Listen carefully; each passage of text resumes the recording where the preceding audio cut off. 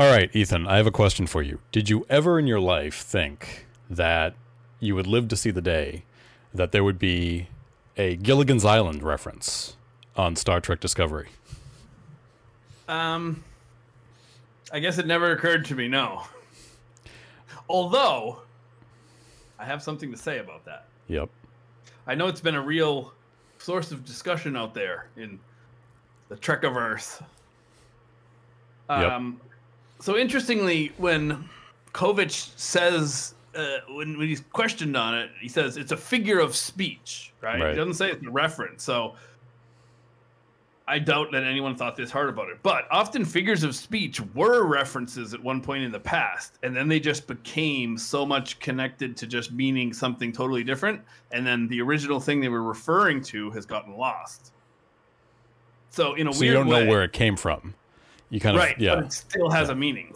But I like to think that it could be highly possible that at some point Gilligan's Island got rebooted. It got revived. Yeah. Maybe it's like Gilligan's Planet. Or way out wherever they are, right? It doesn't take a long time for those TV broadcast waves to get out there, so maybe they're just getting Gilligan's Island. Possibly. Yeah. That was it's it's rare that Star Trek actually makes references like that. Like real world, like pop culture references like that. So I was a little I was a little surprised by that. But it was a little bit surprising. Yeah. Because even in the original series, where I think was probably the most guilty of it, although Next Gen also, but it was more older things. So like you had a lot of classical music references, Shakespeare, right, musicals in Next Gen, Sherlock Holmes, things like that, like older culture. Right, not like I can actually make a weird connection to the original series that way. So like a 6 Degrees thing. So Gilligan's Island was created by Sherwood Schwartz, who created the Brady Bunch, which was filmed on the Paramount lot at the same time, briefly, as the original series was. Wow. So it's like a 2 degrees of, would that be 2 degrees of Star Trek? 3 degrees of Star Trek right there. I can just imagine Greg, Brady, and Spock in line at the cafeteria. At the Paramount commissary. Well, I read some story one time that I think it was... I either read it or heard it someplace that when they were actually filming the original pilot for the Brady Bunch, Florence Henderson was getting her makeup done in between Shatner and Nimoy. Oh wow! They were using like their makeup art, so she was as they were getting ready to film, because that show came on in '69, and they must have filmed the pilot at some time during the original series' final season. Yeah. So. Yeah. It would be funny if she closed her eyes, and took a little nap while they were doing the makeup, and she woke up and she was green. Yeah. Yeah. So what episode are we discussing today? We're discussing episode number 10, The Galactic Barrier, directed by Deborah Kampmeyer, written by Anne Kofel Saunders. Saunders, she's the writer who has done a few and worked on Battlestar Galactica as her most... relevant credit. And Kampmeyer did a couple of low-budget films, runs an acting school, low-budget, well-respected films with some, bigger names in them. But so this is her first episode of Discovery, anyway. I don't know if it's first episode of any Trek, but definitely Discovery. The director or the writer? The director. The writer, we've seen her on a few. Okay. Which ones has she written? If you don't have it in front of you, that's fine. Written All Is Possible with Eric J. Robbins. Okay. Nope. Wait, I lied. She wrote Stormy Weather. I like that Brandon one. Schultz. I like that one. That was the one I told you to go back and watch TNG's Where Silence Has Lease. Yes. Yeah. I agree. That one was fine. She also wrote Anomaly with Glenise Mullins, the second episode of the season. Yep. So she just did a few of the early. She did some of the ones that we liked. Yeah, I don't think you liked Stormy Weather as much as I did, but you seemed very middle of the road on it. You thought, I think, as I recall. Yeah. She wrote episode 11, Sue Call, last season. That's Scavengers. Oh, I didn't like that one. I didn't like Sue Call either. Sue Call was the one. That's what we found out. Sue Call was the person who caused the burn. So that was That was a big disappointment. Yeah. It was not her fault. I mean, she got that assignment, Maybe she wrote it as best as she could, but geez. Yeah. There's no way you could have written that and I would have liked it. That's what I'm trying to say. But, so given that this is, what would this be, your 5th episode? About that, yeah. How are you feeling about this one? I didn't like it.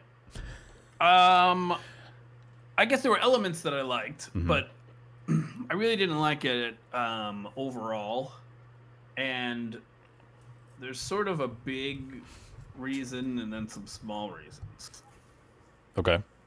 I mean, I really just wanted the whole book part of it to be over. Yeah. So that was a real bummer to have that back. Yep. And we talked about this a little bit earlier. As you said, I didn't really need the backstory of Tarka. Nope. But when we talk about that, I'll talk about it more. Because not only did I not need it, but I feel that I have a huge problem with it in general. So the Tarka plot, I'm not very invested in this character, right? So when we early on when we meet him, I think it's like the 2nd or 3rd episode he appeared in, or maybe the 1st, I can't recall. It's when he's talking to Book for the first time, and he's explaining why he's wanting to do what he's doing. That was enough for me.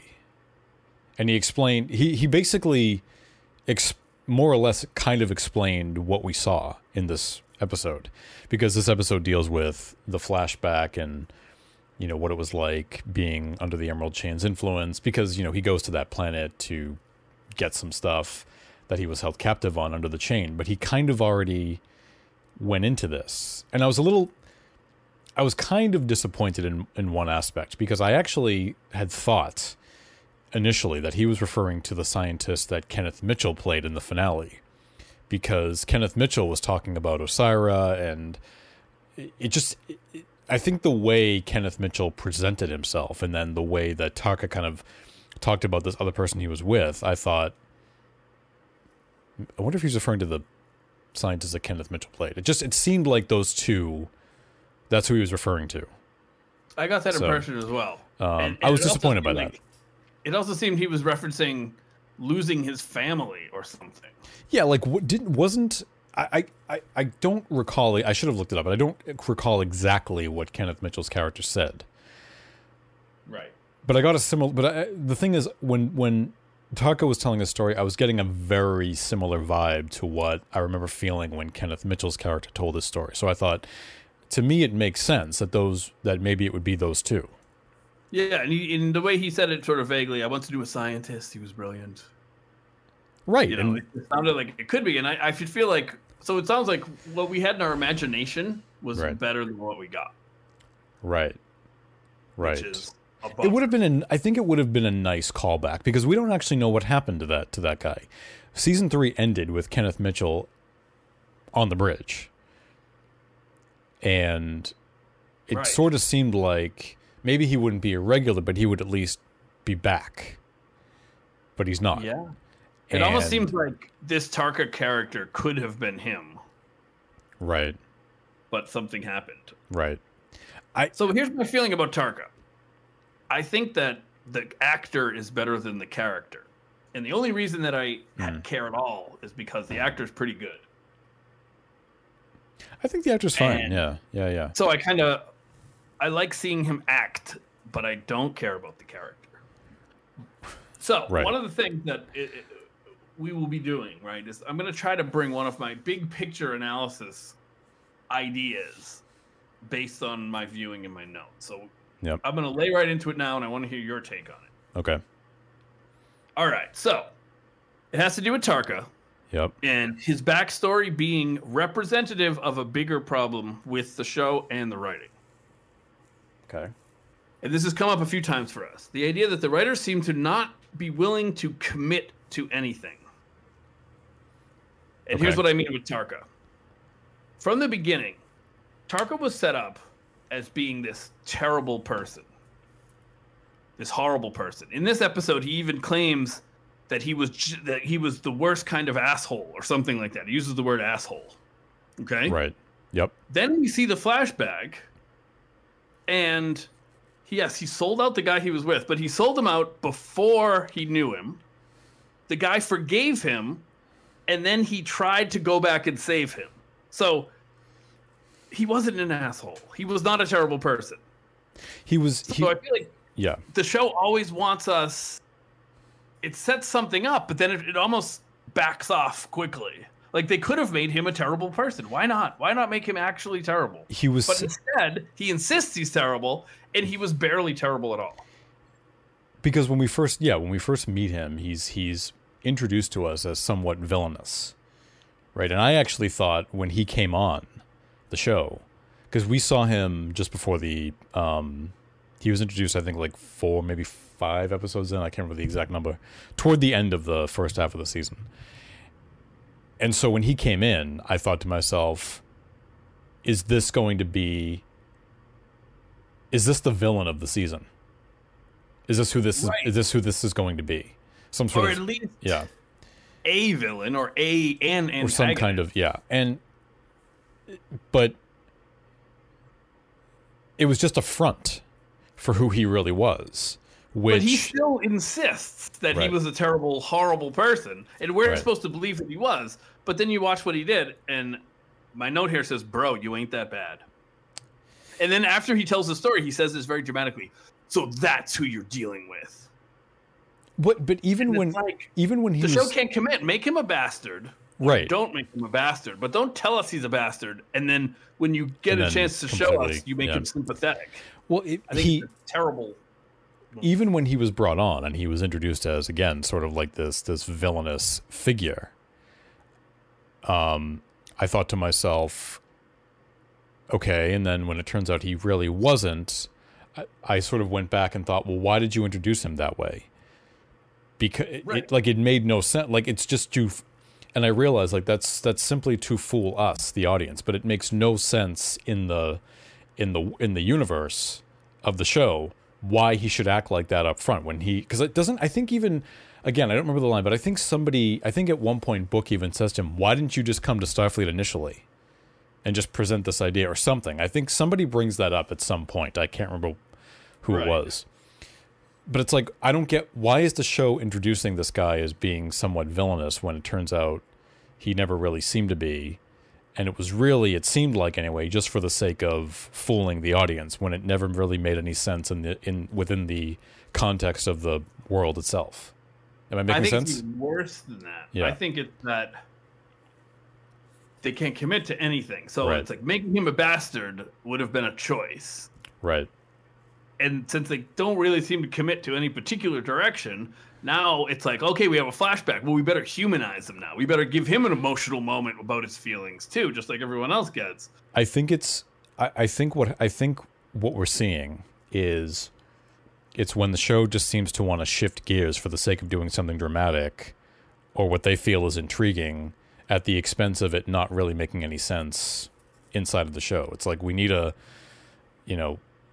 humanize somebody. We need to give him some character moments. So let's just give him a monologue and give him this sad backstory that really kind of like showcases the talent of this actor, but it doesn't make sense for the character because it's sort of like the issue of last season where like things were inconsistent between character moments were inconsistent between episodes, right? Like remember, like Michael was all about Starfleet in one episode. The next episode, she's like, I don't know if I belong here, and then she's finally back.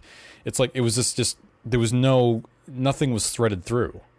Yes, I think this is very similar to that, and I think what happens is every character winds up coming out as sort of on the same level. Mm-hmm. So this guy's no worse than anybody else.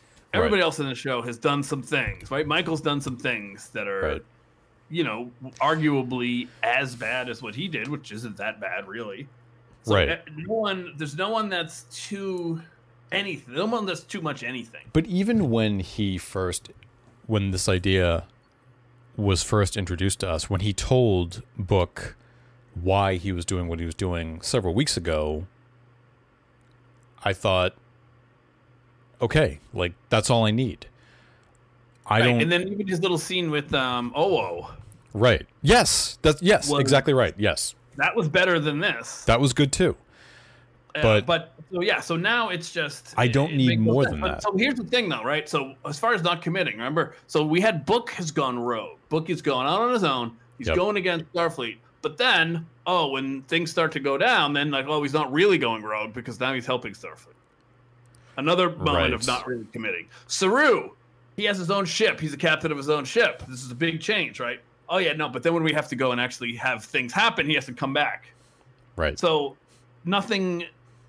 I think what they're doing is they're planting. I think what they also are doing, and I might be wrong about this, is that I think when those things were brought up initially, because you're talking about stuff that was like sort of at the beginning of the season, I think they are seeding things.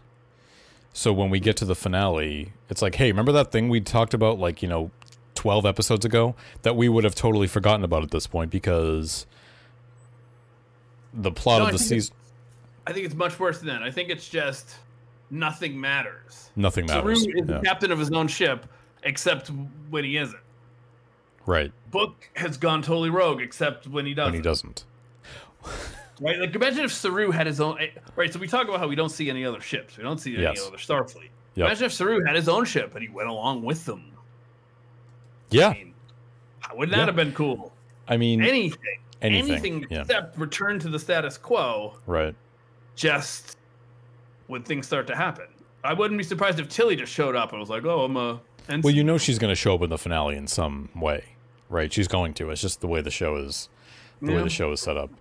But here's the thing, right? So I think this has been a problem with the show generally. Right. This inability to commit. Thoughts? So, I think I don't think I see it as problematic as you do.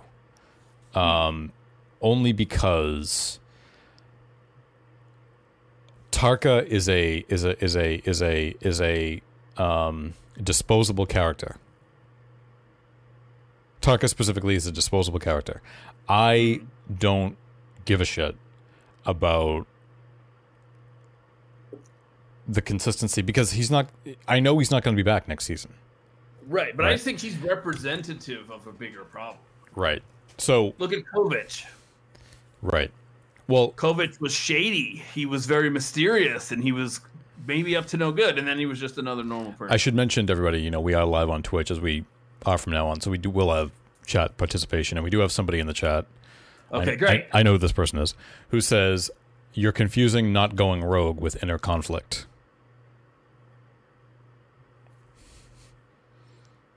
That's fair. Mm-hmm. That's fair. You just shut down now? That even occurred to me. But okay. That is a fair point. But it is a fair point, but I don't think everything has to be a personal conflict. Well, right. Everything is. So, but now we've got the point where, okay, so we had the personal conflict. He changed his tune on it. Right. And now he's right back out with Tarka. Right. Well, and that would be my response to that. But you make a good point, right? That could be inner conflict, right? He wants to do this. He wants to avenge his planet, but he also feels some loyalty to Michael. Maybe not so much Starfleet, but at least to Michael. Right. And he's conflicted about it, and he's going back and forth. I think that this goes to the Discovery version of conflicted, which is one episode they're acting one way, the next episode they're acting another way.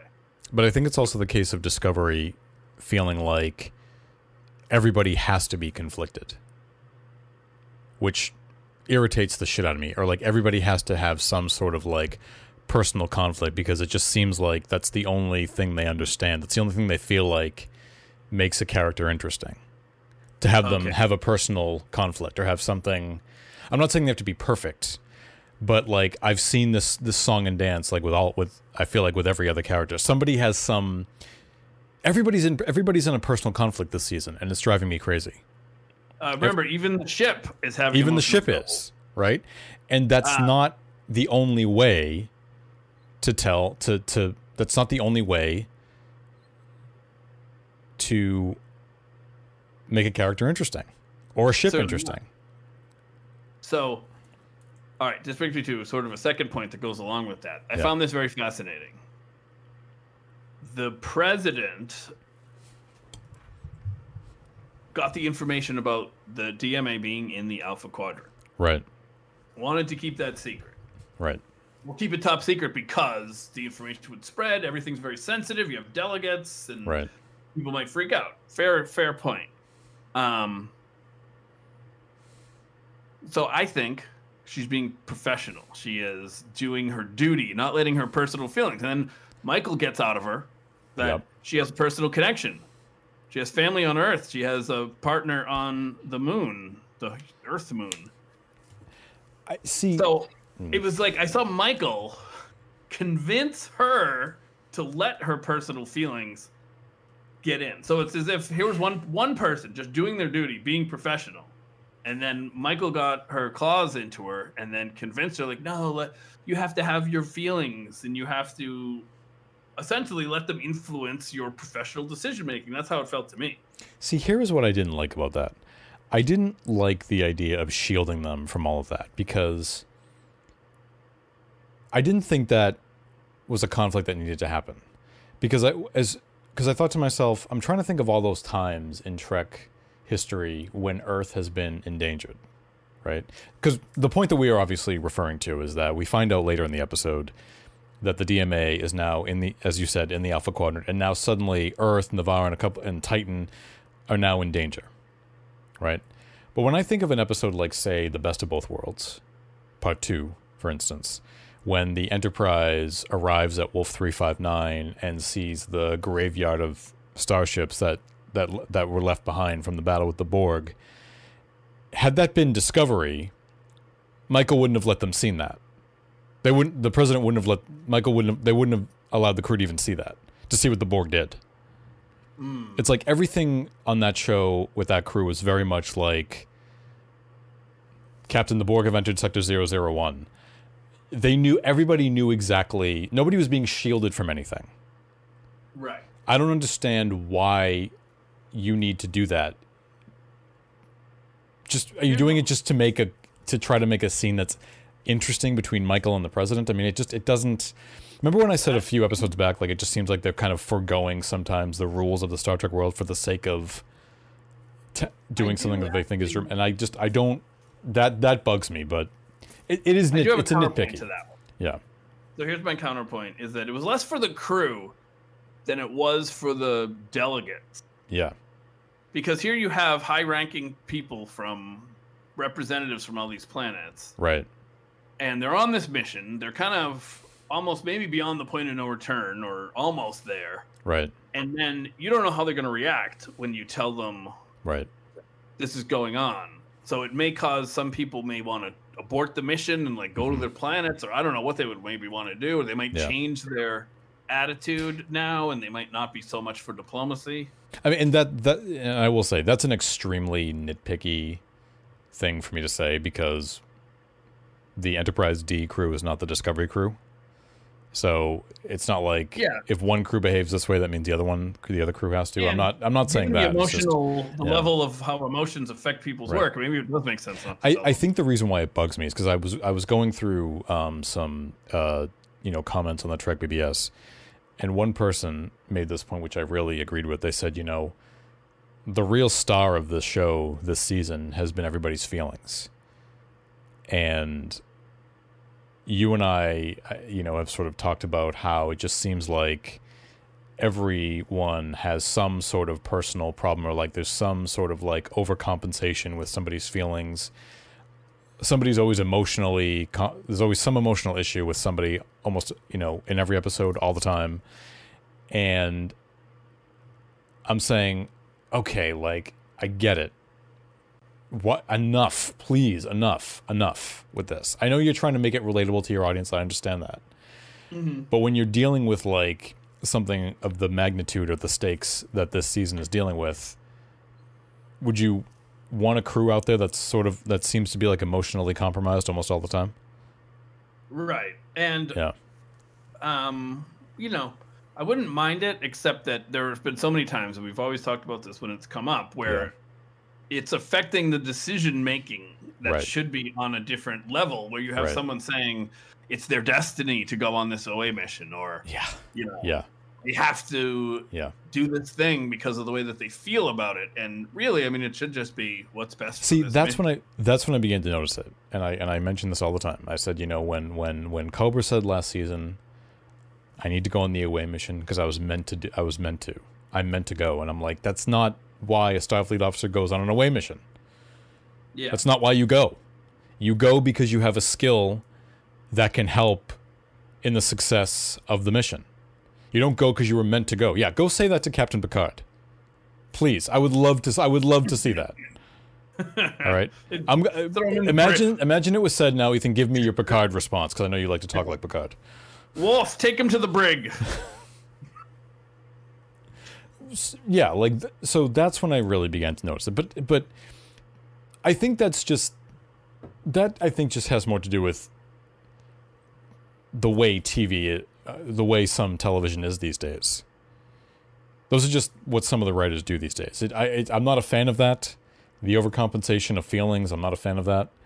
But I think, I don't know, there can be a balance. There can be a balance. Yeah. I mean, I feel like, you know, not to keep going back to this show, but since we do have a writer from it, right? Battlestar Galactica, I feel like you knew the characters' feelings. Right. They never got in the way of what was going on for the mission. And if they did, it was a detrimental way. So you saw the negative effects of people's emotions being too much a part of it. Well, you remind me of the second episode of Enterprise, when they found a derelict ship in space, and Archer wanted Hoshi to come, and she didn't want to go because she didn't really have any EV training, and she kind of admitted she was afraid to go. And then she saw all these alien corpses hanging from the ceiling, and she freaked out. Yeah. And he told her to right. get it together. But at the same time, it made sense in the context of the show because they're new explorers. They don't know what's out there. This is the first time they're seeing something like this. Right. Right. And now the way that... And she got over that as she went away on more away missions. If Archer had taken her aside and said, yeah, oh my God, I'm so sorry that you feel this way. I would never make you go on a mission that you felt bad about. And then told her she could stay, right? That would have been... Well, and the subplot of the episode was her trying to get out of it. But, you know, Enterprise, not until later on, became more arc-based. But in the first... Now, this was the first season episode. Later on in that season, they go on another away mission, and Hoshi was, like, dying to go. She was ready to go. Like, and she was referring back to that experience, saying, like, you know, I wasn't ready. But now she's, like, leading the away mission. Okay, I'm ready to go. Like, I'm ready to... So there was definitely some character development from that point on, which I thought, you know, worked pretty well. But yes, you want to see the growth, right? I think, you know, to wrap up the Tarka thing on my end anyway, I think part of the reason why I didn't like it, I didn't care for it, was because I kind of felt like now is not the time for this. It was taking away from what was going on with them jumping to the galactic barrier, and that's where I was. That's what I wanted to see. That's what I wanted to watch. And I was going crazy with these breaks, like from that going back to this subplot with a flashback that I really didn't care about, that I really just didn't want to see. It's about a character who I am not invested in. It's telling a story that I already knew. It's not reshaping my view on the character at all. He's a disposable character. That's just not where I was with him, and right. It's not where I wanted to be in that moment. It sort of undermined it sort of undermined everything that they had done with the character. That was my problem.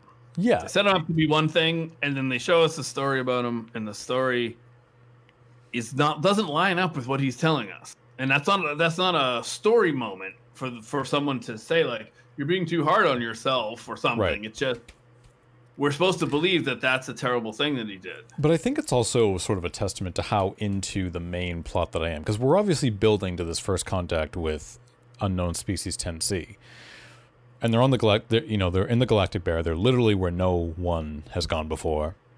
So that's where I was. That's, you know, they're doing the Trek thing where they're exploring unknown space. Okay, that's where my head is.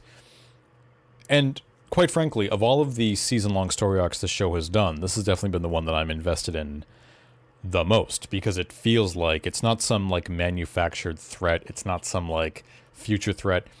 It's like what we thought the Red Angel was going to be. We thought it was going to be some weird alien species. I mean, it could still, I guess it could still be that, but it doesn't seem like that's where it's going. Right. And at this point, it's not a mustache twirling villain like. Yes. So Discovery is doing something with this that I've been wanting them to do for a long time. So I'm very excited. That's where my head is. But I agree. But to intercut that with a storyline that I don't care about was really driving me crazy. And this is not, other shows have done this too. This is not specific to Discovery. I mean, I said to you yesterday, I've mentioned it on the show many, many times, I was a huge fan of Lost. And I remember specifically Lost did something like this as well. I won't recount the events. Notorious for this. Right. I won't recount, I'm not going to bore everybody with that. But like Lost did that. There was one episode in particular that did it that drove me absolutely fucking crazy. Oh yeah, I kind of like that episode, honestly. But basically, at a high level, the plot that I was interested in on Lost began in the first 2 minutes, and they didn't come back to it for like the last 2 minutes, and it drove me absolutely crazy. Yeah, and my problem here was just knowing more about Tarka's backstory. Didn't add anything. No. It didn't change what he's gonna do. It didn't change how we're gonna feel about it. Yeah. It didn't add anything. And that's my big problem with it. And I was hoping, here's what I was hoping. So this happens a lot where I start to expect something more impressive. So I was watching it and I'm thinking, are they setting up a parallel? Right. Because here's Tarka and another person trying to do this thing, right, that they're not really supposed to be doing. And now here's Book and Tarka also trying to do this thing that they're not really supposed to be doing. Yeah. Is it a parallel between the two? And it really didn't seem to do that. Now, in going through the everyone's feedback, how they feel about the episode, I wanted to, so I sort of changed up the way I approach this as well. So to kind of fill in the viewers, I told Ethan yesterday, I said, I don't feel like I'm doing this, doing anyone a service by watching the episode and just taking notes and then just making observations. Okay? Especially if this season, as I've said numerous times, like a lot goes on, but we don't really get anywhere. And I don't feel like I can really add anything. And I was actually struggling with this last season, even on the episodes I liked, where I kept saying, I like this scene and I like that scene. I like this moment, that moment. Oh, that was cool. No. But I don't feel like I have much to add beyond that. So what I wanted to do was I wanted to go and sort of take the temperature of everybody else who was talking about this episode on the Trek BBS, on various review sites, comment sections, Reddit, all that stuff. I wanted to see what people were saying. And I basically took a few points that I just happened to agree with to illustrate. I think that helped to illustrate how I feel about the episode, but just on a more broad scale. I thought I liked the episode fine. I just think that my frustration comes back in this is just dragging. Like this is like they're clearly placing their bets all on the last episode of the season. It's clearly we're not going to see. I will be very surprised if we see 10C before the finale. If we do, it'll probably be like 2 seconds into the penultimate episode at the end. Mm-hmm. But they're clearly building to the first contact in the finale, to something big, right? And we don't even know what that is, quite frankly. It doesn't feel like we're not building toward a huge battle, I don't think. Please don't. Right. So somebody had pointed out, I think actually, I was thinking about this. I think it was Todd who was on our show when we were talking about the Lower Decks finale. We got into talking about Discovery a little bit. I remember he said that it seemed like with, I think this show particularly, it's as if you took an entire episode of like of 90s Trek, the format of an episode from back then, and stretched it out across the entire season. So like, you have one episode where you have your conference room scene. You have another episode where like the ship is departing, and it's and that's kind of where I feel like this is arriving at. Like when I say you could have done this all in one episode of 90s Trek, you could have. Oh, totally. You could have. Because the entire episode was just them crossing the galactic barrier, when you could have just done that in an episode of the Next Generation, in a few minutes in an episode of the Next Generation. Okay. Right. The opening scene. Right. The DMA would have showed up. You would have saw what it could do. Yep. The next, they find out some information. The next commercial break, they're crossing the barrier, like in the third commercial break. You can see how it would play out. It would have shown up in the teaser, and then that's that would have been the dramatic cut, and that's when they would have said, okay, now we have to go and figure this out, right? So that would have been the sort of that would have been the drama of the episode, that it showed up right away, and then they have to go and figure this whole thing out. Right. And you would have even seen a planet get destroyed. It wouldn't look as good as what we saw in Discovery. Yeah, exactly. So it would have been a reused special effect, I'm sure. But so yeah, I mean, my continued criticism is that this just feels very much dragged out, and that's kind of the consensus that everybody seems to be coming to. Like, it's not bad. We don't hate it. It's just there's an impatience there with, like, can we just get on with this? Well, here's a slight counter that I will say. Yeah. I do think that at the beginning of the season, they were striking the perfect balance. Yes. They were doing standalone episodes with a story that had a beginning, a middle, and an end. Yeah. And it may have been tangentially related to the DMA, or the DMA might have been the cause for it. I'm thinking of the asteroid prison scene, right? So the DMA was going to destroy it, so they had to go and evacuate them. Right. And then we got a nice little beginning, middle, and end where they were talking about how you treat prisoners and what a society owes to people that it's, punishing and all these kind of things. So that was good because, and then you would progress the DMA story a little bit. Yeah. So obviously that's not easy to do, but they did it pretty well at the beginning. And agreed. You and I had said. That's why it was so much worse to come back from the break and then have more of the same from last season, where it's just one pushing the plot forward one tiny bit, and that's it. You and I had said this seems to be where Discovery lives, right? They're telling multiple plots in one episode. One of those plots focuses on the main thread of the season. The other ones may be related, maybe not, to it. Don't have to be. That's fine. Sometimes related to each other. But they all honed in on one singular theme. Mm-hmm. Mm-hmm. And I thought, this is where the show is. This is what separates Discovery from the other shows. This is the Discovery format. That was one of those were some of the best episodes of the show. Definitely. Absolutely. And you and I were confused. We were like, how were they able to just turn this on so easily? Yeah. Yeah. And that's what I even had to thank the writer for doing such a great job. Right. So and then it's like there was a switch point, and the sad thing is that this sounds very reminiscent of your comments on the Red Angel season, where you were said there's only a couple episodes left. Like, seems like they have a lot they need to do in the next couple of episodes. Right. As if someone lost track of the episodes, and then suddenly, oh crap, we got to scramble to get all this done. That's the vibe. Well, see, I don't that theme stuff. That's I don't. That just gets away. I don't feel like we are at these. I don't feel like a lot has to happen. I don't feel like that we're running out of time here. I think they have more time than they need. Because it's really just building to you. I mean, you got to stop Book and Taka. You got to make first contact with 10C, and you got to stop this DMA. Well, you have to stop Book and Tarka again, which the show seems to be, doesn't seem to be a priority anymore, because they still have the spore drive and they still have the ability to go and take the new power source. But okay. Now this is actually a question that But we're on a collision. We're on a collision course here with them. How did they get away? They jumped away with using the spore drive. After they blew up the. Yeah. Okay. But suddenly chasing them is not a priority anymore. Right, and I don't mean that by saying it's not a priority because the DMA is in range. It wasn't a priority at the beginning of the episode.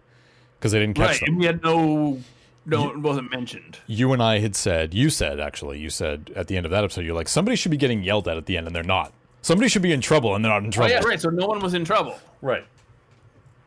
So the thing that everyone said was going to happen if Michael took this mission is exactly what happened. Yep. And no one criticized anyone for it. The concern was that they had, it wasn't, well, okay, it was two concerns. It was they're going to destroy this thing, cause all this damage, and they're going to piss off unknown species 10C. And then, and again, a lot of assumptions being made. Still a lot of assumptions being made at the beginning of this episode. But the other one was that they have this experimental technology, the spore drive, that they created. We have to get that back. But they didn't get it back. But now there's no mention of it in this episode. So if you want to talk about a plot hole, I mean, that's a plot hole that I found. Nobody said, well, where's that spore drive, Michael? We still have to go get that, Right. I think the biggest thing is just this inconsistency. What was it that the president was very mad at them for the episode before? She was mad at them for Book got the spore drive. And she was How did you let this happen? Yeah. Either you were complicit or you're an idiot, basically. Yeah. Right. Either you help them or you let it happen. Either way, you guys suck. So. And then, so that perfectly sensible that she would be that mad. Mm-hmm. Now, why is she that mad? Because this makes possible the worst case scenario that they go and blow up the DMA. They can still do this. Right. They're still capable of doing this. I'm mad at you because you allowed them to maybe go blow the DMA up. But then when they actually blow the DMA up, she's not mad. Right. So she was mad at them for the first step, but not for actually doing the thing. Is she not mad at them anymore because it turns out that nothing ever came of it? So Give me a scene. Let me know. But nevertheless, they still have that spore drive, that experimental spore drive that they said was so important that had to get back, that they had to get back. And now they can't make another one. They still don't have, and they still don't have it. They don't. Book. He never even came up in this episode with them. We saw what was going on with him, but they don't even mention. We're gonna. When are we gonna? It don't matter.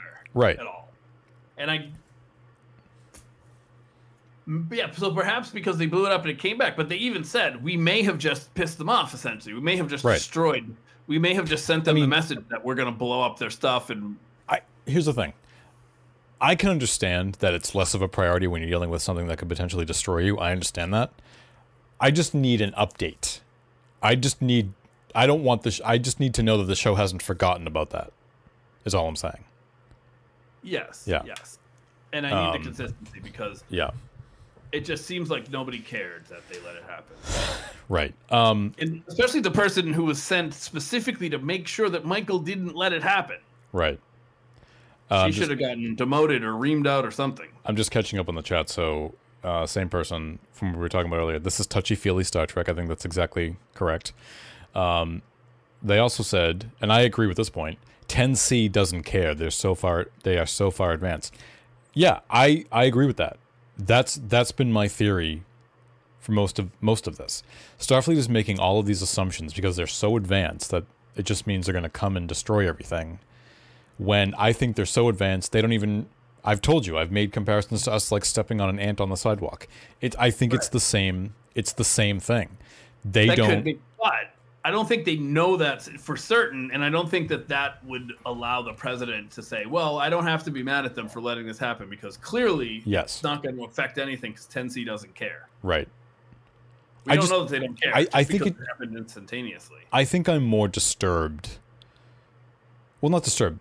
I would say more confused that Starfleet is treating this all like some big threat when they still haven't really assessed that. I mean, yes, the destruction of Book's planet was tragic, but it's been established that this is they are mining for something. They are mining a specific element. It's not a weapon. It's mining equipment.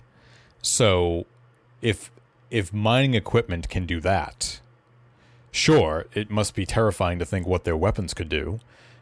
But they haven't used their weapons. They've been using mining equipment. So it's just you're scared at the possibility of what they could do when you've seen no evidence that they have any intent of being destructive. Right, and it seems like as we mentioned before, the first contact mission should have started as soon as they figured out they could do it. Right. There was no reason to wait around because, like we said, there's a possibility they could show up and say, "Hey, you guys are like destroying our planet." So be like, "Oh my god, I'm so sorry." Well, Zora has all the answers, and the sphere data has all the answers too. So yeah. So I did make a note of Zora is doing a lot of the heavy lifting for the characters as far as figuring things out. So there's a moment when Stamets says, Zora found us a spot to get through the barrier. Yeah. Like, oh, okay. Well, that's cool, I guess. You know what it is? Zora is essentially the personification. Zora is the personification of what technobabble is on the older shows. That's what she is. Right, but this time Stamets did a lot of technobabble, and then passed it off to Zora. I know that's still not clear to me, but okay. I'm just accepting it at this point. Yeah, I'm tired of questioning it. Because I'm clearly not getting any answers on this, but go ahead, yeah. Okay, I have a question about the DMA. So we learned early on this DMA, so the whole reason that they knew it wasn't natural, as much as it didn't make sense to us, we're going to accept their logic. They said it disappeared and reappeared, right? Yep. In other places. So it would disappear, and then it would reappear. Yep. And then it would disappear, and then it would reappear. And when it would reappear, it would suck all this boromite, is that what it is? Yes. Out of the space and then have it, right? Yep. So disappear, reappear, disappear, reappear. But now they're saying apparently it's now on a trajectory that they can predict because they said it's days away from these specific places. Right. So I don't think it's ever been established that it does anything but disappears and reappears.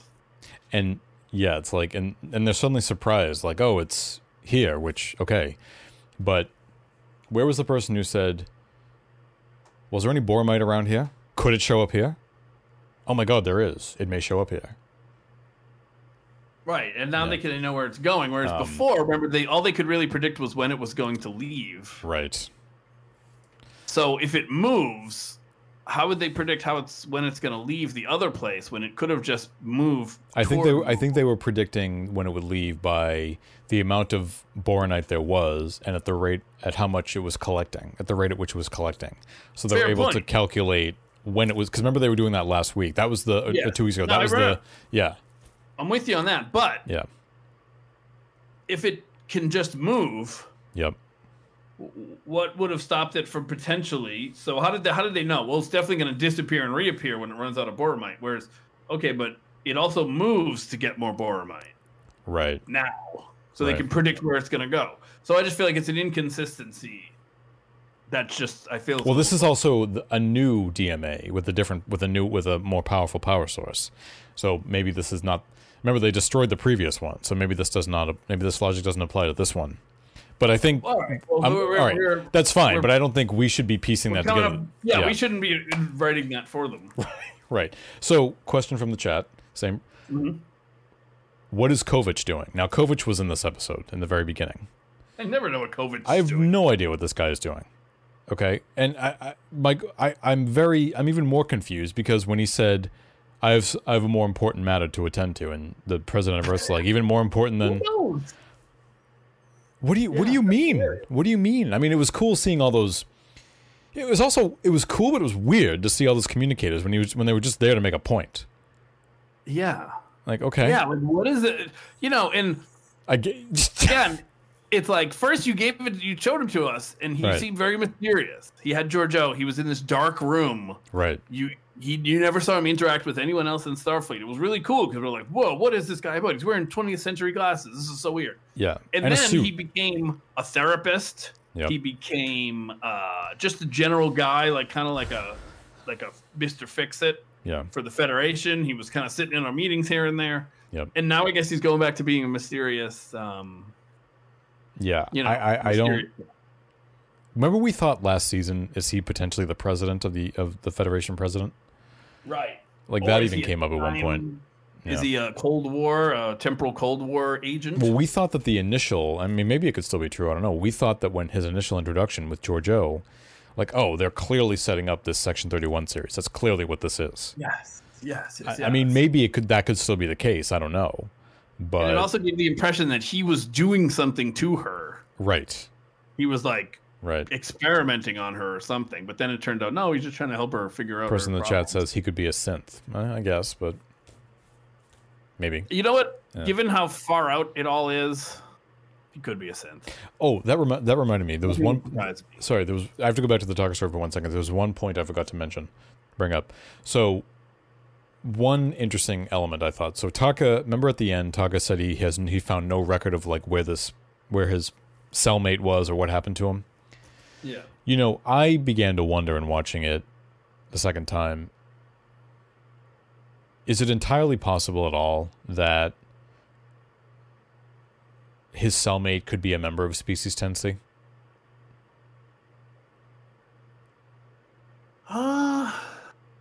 I hope they don't look like that. I hope they're so advanced they're just beyond what having 2 arms and 2 legs. But yeah, I mean, do you think that could even be the case? Because they talk about how brilliant he is, and I thought, no, maybe. It's potential. I mean, maybe it could bring Taka full circle in some ways, but he could find his friend. Yeah. And be forgiven what again? I don't know. I'm just kind of putting that out there. But yeah, I don't know. Can you imagine if this was actually Tarka's redemption arc? Great, a character. Again, a disposable character comes on and he takes on the most important arc of the season. That's great. And character arc of the season. That's great. Get rid of long-term characters that we've known and come to like Tilly. But yeah, the entire episode is them traveling through the galactic barrier, and then they come out the other end, and they have to. Oh, we also learned, by the way, that the mycelial network thins out on the edges of the galaxy. So now there's logic to the spore drive. So now they actually can only go so far. Yeah, I like that. I like that they're putting a limitation on them. Right, but only as the show needs it. But that's common. Yeah. Here, I do have to give some credit. Yeah. The scene of them at the galactic barrier where they showed the kind of like very wide shot of the ship facing it was very cool, and it looked very original series. Or even like because they went there and they went there in where no man has gone before, and they also went there in Star Trek V. Yeah. And I'm telling you right now, when they said at the end of the episode there's a planet, I thought, if they go to Shakari in Star Trek, I'm gonna have my head's gonna explode. Is that where Spock's brother was? That's where God was in Star Trek V. But somebody pointed out, well, that was on the edge of the galactic barrier or something, and I'm like, they went through it. I go, oh, sorry, silly me. I'm sure it's a big galactic barrier. Yeah, right? I don't know if Discovery's following that logic, but you know, if it was connected to Star Trek V in some way, I think that would be pretty funny, actually. That would be pretty good. Yeah, but it seems like next week is going to be and here's the weird thing. Michael at one point's like, there's a planet there, hopefully we can find something that can help us in the first contact with 10C. It's like, just go talk to 10C. You don't need me, just go talk to them. Why do you keep delaying this? What are you hoping to find, a rock? Well, okay, but imagine this. Imagine if they evolved from planet creatures into higher, and they find some remnants of their society. That would be cool. I shouldn't complain because we're going on an unknown planet. We're exploring. I shouldn't be complaining. That's what they're doing. I think that would be a very cool story way to go. Right. You see evidence that they once were, corporeal beings, and now they're glowing orbs of intelligence or something. Yeah. So I think overall, I was enjoying the episode. I just think I just have the overall frustration of like, can we get on with it? Can we please get to can we please meet them? But I think it's two things. I think it's just my impatience, and I think it's just that I'm very much into this story that I just want to see where it goes, and I feel like any distraction from it, like a Taka story, takes away, and I don't want to see that. I want to get there. It's like if I was eating a really good meal and somebody takes it away for a second and it makes me taste something else. It's like, no, I was eating that. What are you doing? Like that's kind of how I feel. I just want to get there, because I know I sound negative, but I I'm just being critical. Yeah, but this has been. I feel that if we were still getting stories like we were at the beginning of the season, where the main story of the episode was compelling, you wouldn't mind that the plot didn't move very much because you will have just watched a very satisfying episode. Well, and nevertheless, I still feel like this is the best season of the show. I still do feel like they've taken some giant steps with this season. I'm not bored with it. I mean, I'm getting impatient, but I think it is the best season of the show thus far. I think they've made some great steps forward. I just think that what we saw in the first half of the season, the way it was structured, the way it was all working, I need a whole season of that. So yeah, me too. Yeah. So before we wrap, we have just two quick things to discuss. So we did this last week. So it was a big hit with us. Anyway. Yeah. So we're going to. So a trailer came out for next week's episode, which we are going to watch and just react to it. So what I will do, if anybody would like to watch it with us, I will. Okay. So I'll put a link in the chat, and then I gave it to you, Ethan. It's the first link. We're going to do Discovery first. So we're going to do Discovery first. So I'm just going to put us on standby mode so we can watch this and just react to it. So if anybody would like to watch along with us, you may do so. Do you want to do a countdown, sir? Sure.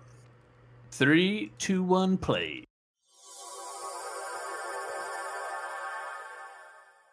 A nice callback to the pilot episode of Saru saying, "I can sense the coming of death." Yeah. It's interesting though. So now Book and Tarka are breaking into Discovery. Yep. It seems. Yep. Okay. So now Discovery has something that they need, but okay. They need a lot of stuff for this planet. I'm. What is going on? Them going to this planet, exploring, seeing what's there. That's where, just based on this trailer, that's where I know I'm going to be next week. The Book and Tarka thing, like I'm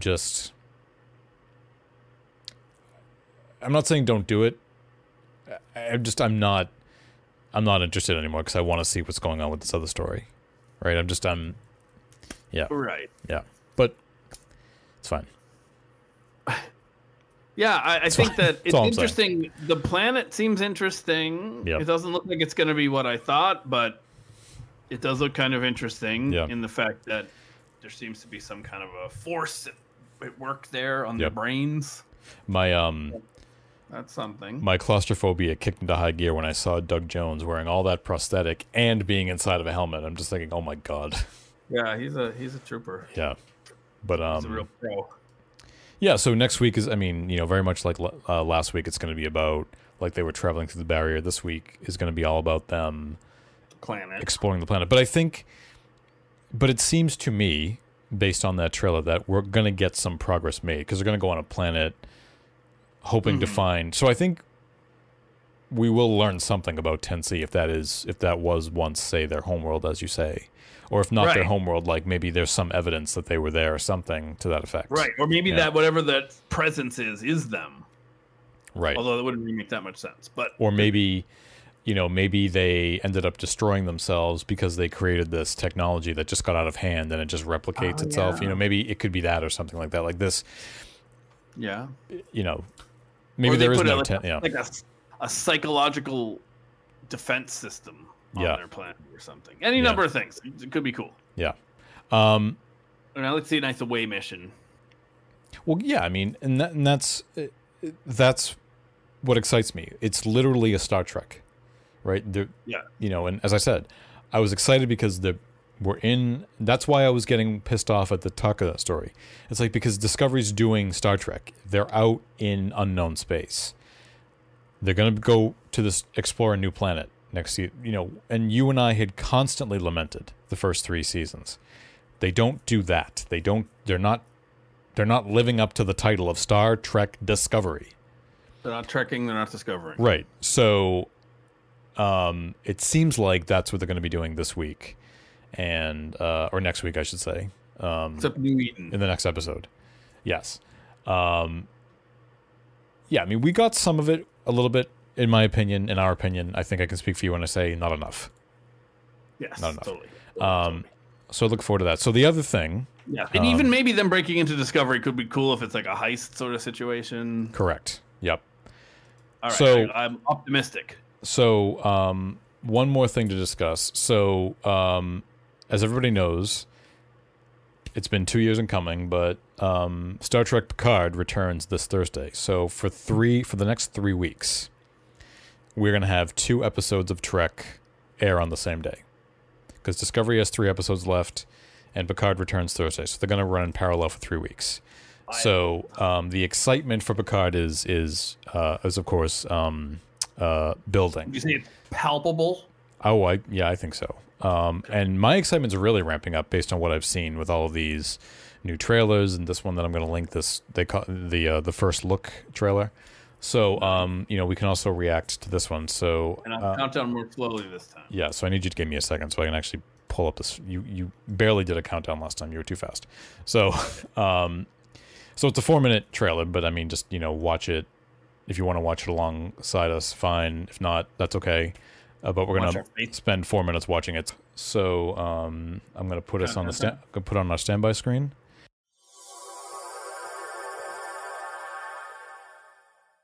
All right, so we're back after watching the Picard first look.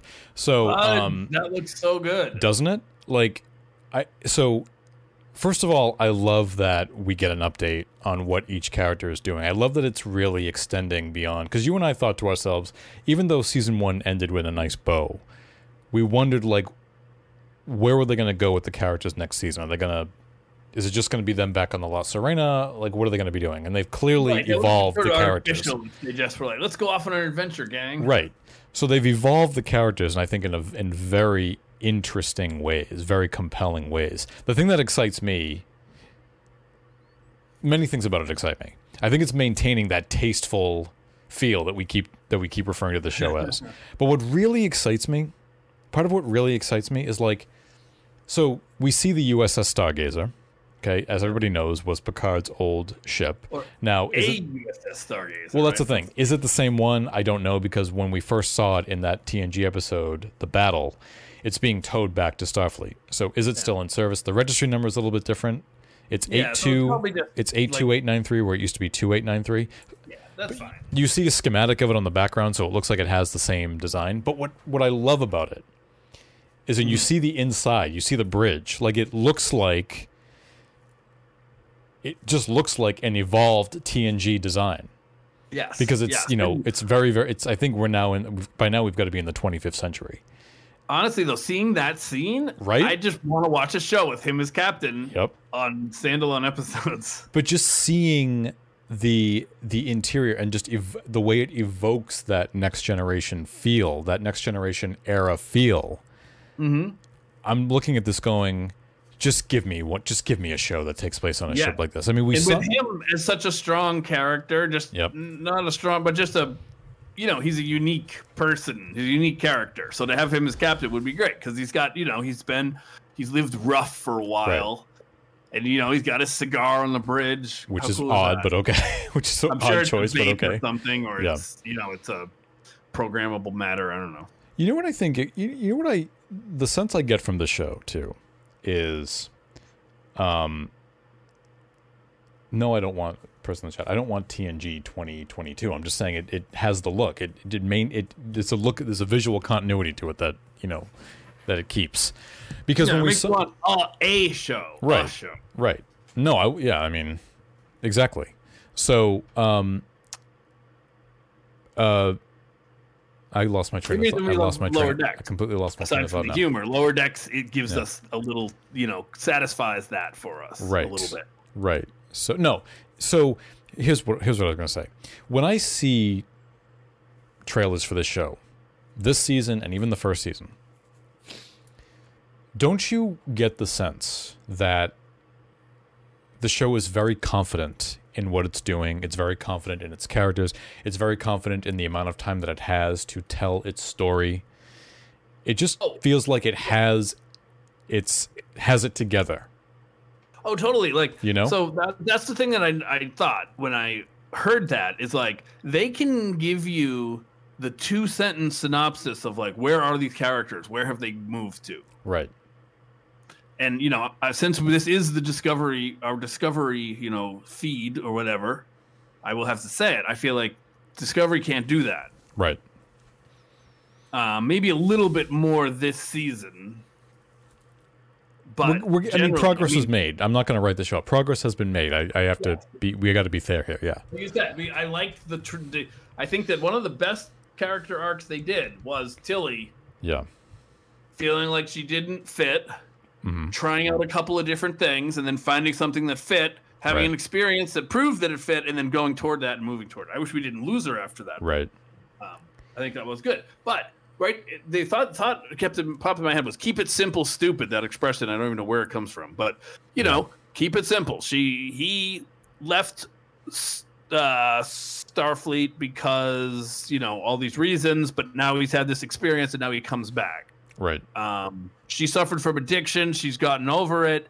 She has sort of fallen for someone, but she's too strong, so she's feeling kind of left out. So now she's teaching. Right, like, and you know what it is? It's simple. You talk about that. You talk about that in a trailer like this. That way, the show doesn't have to spend extra time explaining it all to you. You see it, but you now have the actors saying, "Well, here's where our character is," you know, and goes into a little bit more detail. But the show doesn't have to spend time doing all that for you. Right, and you know, we don't have to be left guessing, which I feel like sometimes we're doing with Discovery, is guessing like, well, what's going on with this character? Like, where's Michael now? What is it feeling? Because when I think back to us doing the podcast when Picard was airing, you and I were very enthusiastic, very positive about the show. That when we were wrapping it up, remember we were doing our traditional seasonal wrap up, and we thought, okay, we'll just do one episode. But we ended up doing a 3-part episode on what did we talk about, the character? I forget how we structured it, but we ended up we ended up doing like 2 characters per episode. Yeah, because each character was so strong and had such an arc. Right. We realized as we talked about one character, it took us like a good 40 minutes to talk about one character. Because everybody's arc started someplace and ended someplace that season. Yeah. And it just... Everyone had a real thing to do and a purpose. And I remember saying to you when that season ended, I said, you know what? Even if this was a 1-season show, that's an ending. Because it didn't end with you like cluing you in on what's going to happen next, even though I thought maybe it would do that. I said, this could have been a 1-season show and that was it. I would have been totally satisfied with the way... I would have been sad if that was only a 1-season show, but it still would have been a fulfilling ending. Yes. Just because it was so clear about where the characters are going to start and where they're going to end. The sense I get from the show, seeing the first season and what that trailer is telling me, I'm looking at the show as just like a volume of books, you know, like now, and you know, volume 1 was very, you know, had a beginning, middle, and end, and now we're on to volume 2. Right? I almost said chapters of a book, but I feel like, totally different themes. Right. Just consistent ideas throughout and a theme instead of a plot. I feel like Discovery is driven by a plot. It's like there's a thing and it's ripping up space, and like that's the driver. They've got to save the day. Here seems to be ideas, right? They said that it was about his. Wait, what did they say? Last season was about his present, and now it's going to be about his past, something like that, right? Yeah. So like, you know, they've got a big picture idea of what they're doing, and it's a lovely thing to see. Yeah, I think whenever we talk about the show again, I think tasteful is the best word to use, and you know, look, I don't enjoy making Discovery the punching bag in a lot of these cases, but like I think this and Lower Decks and hopefully Strange New Worlds and even Prodigy, you know, you have said it a million times. You're like, it's not hard. It's not hard. Discovery for some reason makes it hard. It's not hard to do it. Hard, yeah. Really, like they struggle. Yeah. You can see them struggling. That's the problem too. Is I often say it's like you can see The struggle almost manifests itself on the show. You can see it, yeah. Yes. I want to watch the show. I want to get lost in the story. I don't want to be seeing like, oh man, like I get what they were trying to do here, but man, wow, they're really falling. So yeah, I just feel like I see everything. So, like I said, like, whoa, this season, one of the seasons, like all of a sudden it just shifted. And then you were like, oh yeah, well they changed showrunners. And it's like, you can see the behind the scenes on the screen, which is... And it was clear from the get-go that Picard was strictly a show about characters. You and I... Well, I think more me than you, I don't know. I was worried when the show began, is it going to be a show completely about Sir Patrick, and is he not going to be... is he not going to have a strong supporting cast with him? Right, people that can keep up with him. Right, but he does. I mean, I think that was great. I mean, it's great to see 7 of 9 again, but let's take her out of the equation for a moment. I think that Michelle Hurd playing Raffi, I think she's one of the absolute best additions to just the Trek franchise in general. I think she is fantastic, and I have always said, even though Raffi and Picard have a long history that we have never seen, I still buy it. I feel like I've experienced those years with the two of them. Yes, you get it completely. Yeah. Even though it's like, they would have started, right after we last saw him, kind of. But it all happened off screen. Believe it. And plus, the actress, she's a pro. She's fantastic. From one of my other favorite franchises, Law and Order, for many years. Yeah. So they just rock it, definitely. But also great to see 7 of 9 again, but not the 7 of 9 of Voyager. She's clearly, she's evolved. So, and she's like a brand new character, right? Yeah. And it's interesting too, because she's got kind of an edge to her. Right. So you almost think it's like like a recovered addict or alcoholic or something. She's got like that past that she can't really escape. Yeah. And she's kind of like, it's always influencing everything she's doing. Yep.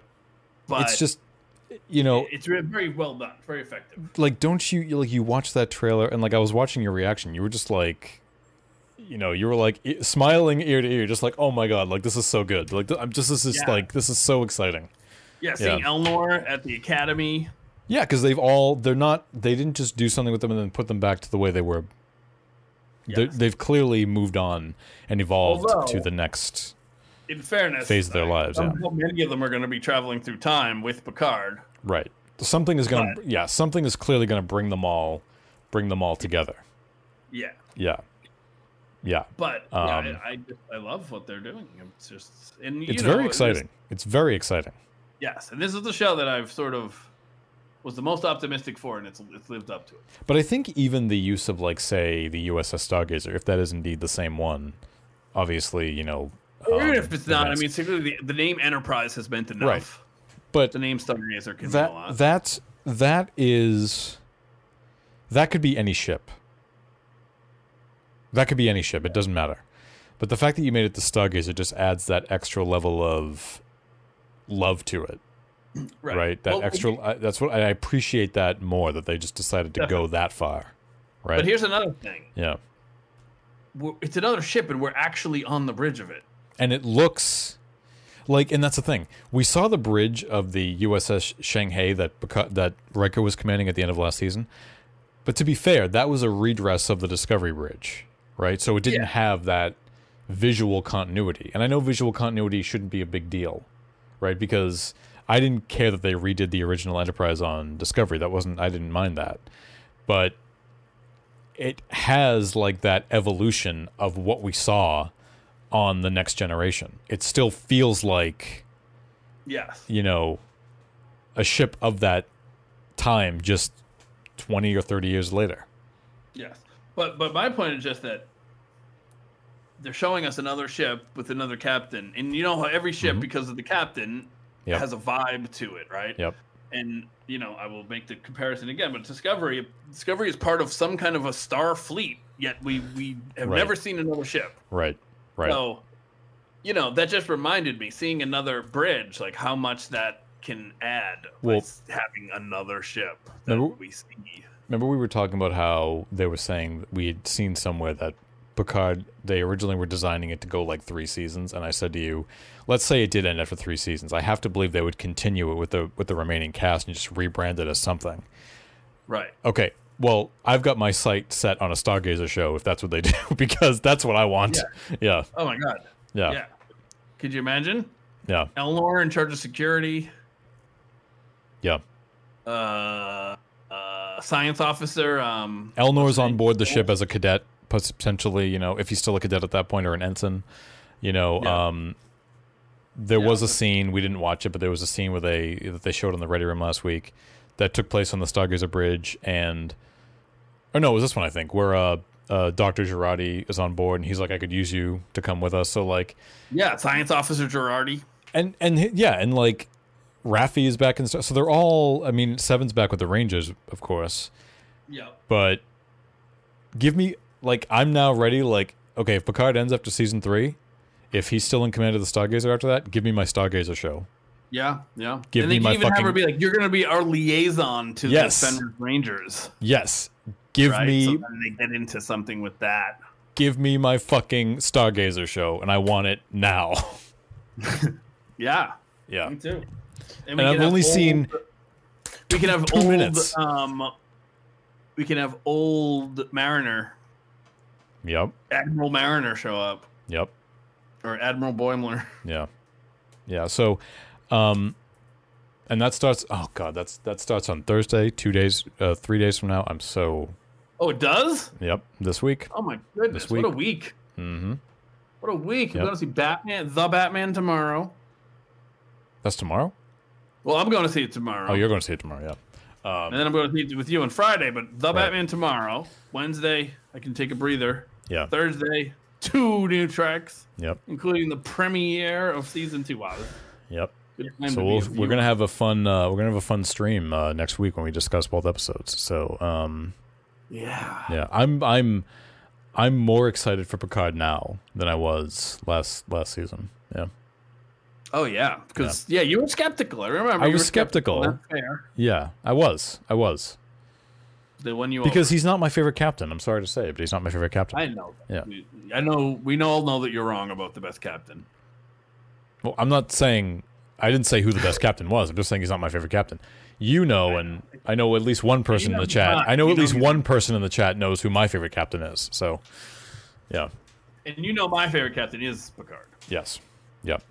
At any rate, I can see you turn your camera off. Thank you everybody who's here for tuning in, and we will see you next week. If you want to chat with us, you can contact us on Instagram at I always get the Instagram thing for some reason. I think it's in Star Trek We Trust podcast on Instagram, and then you can reach out to us on Twitter at Star Trek We Trust.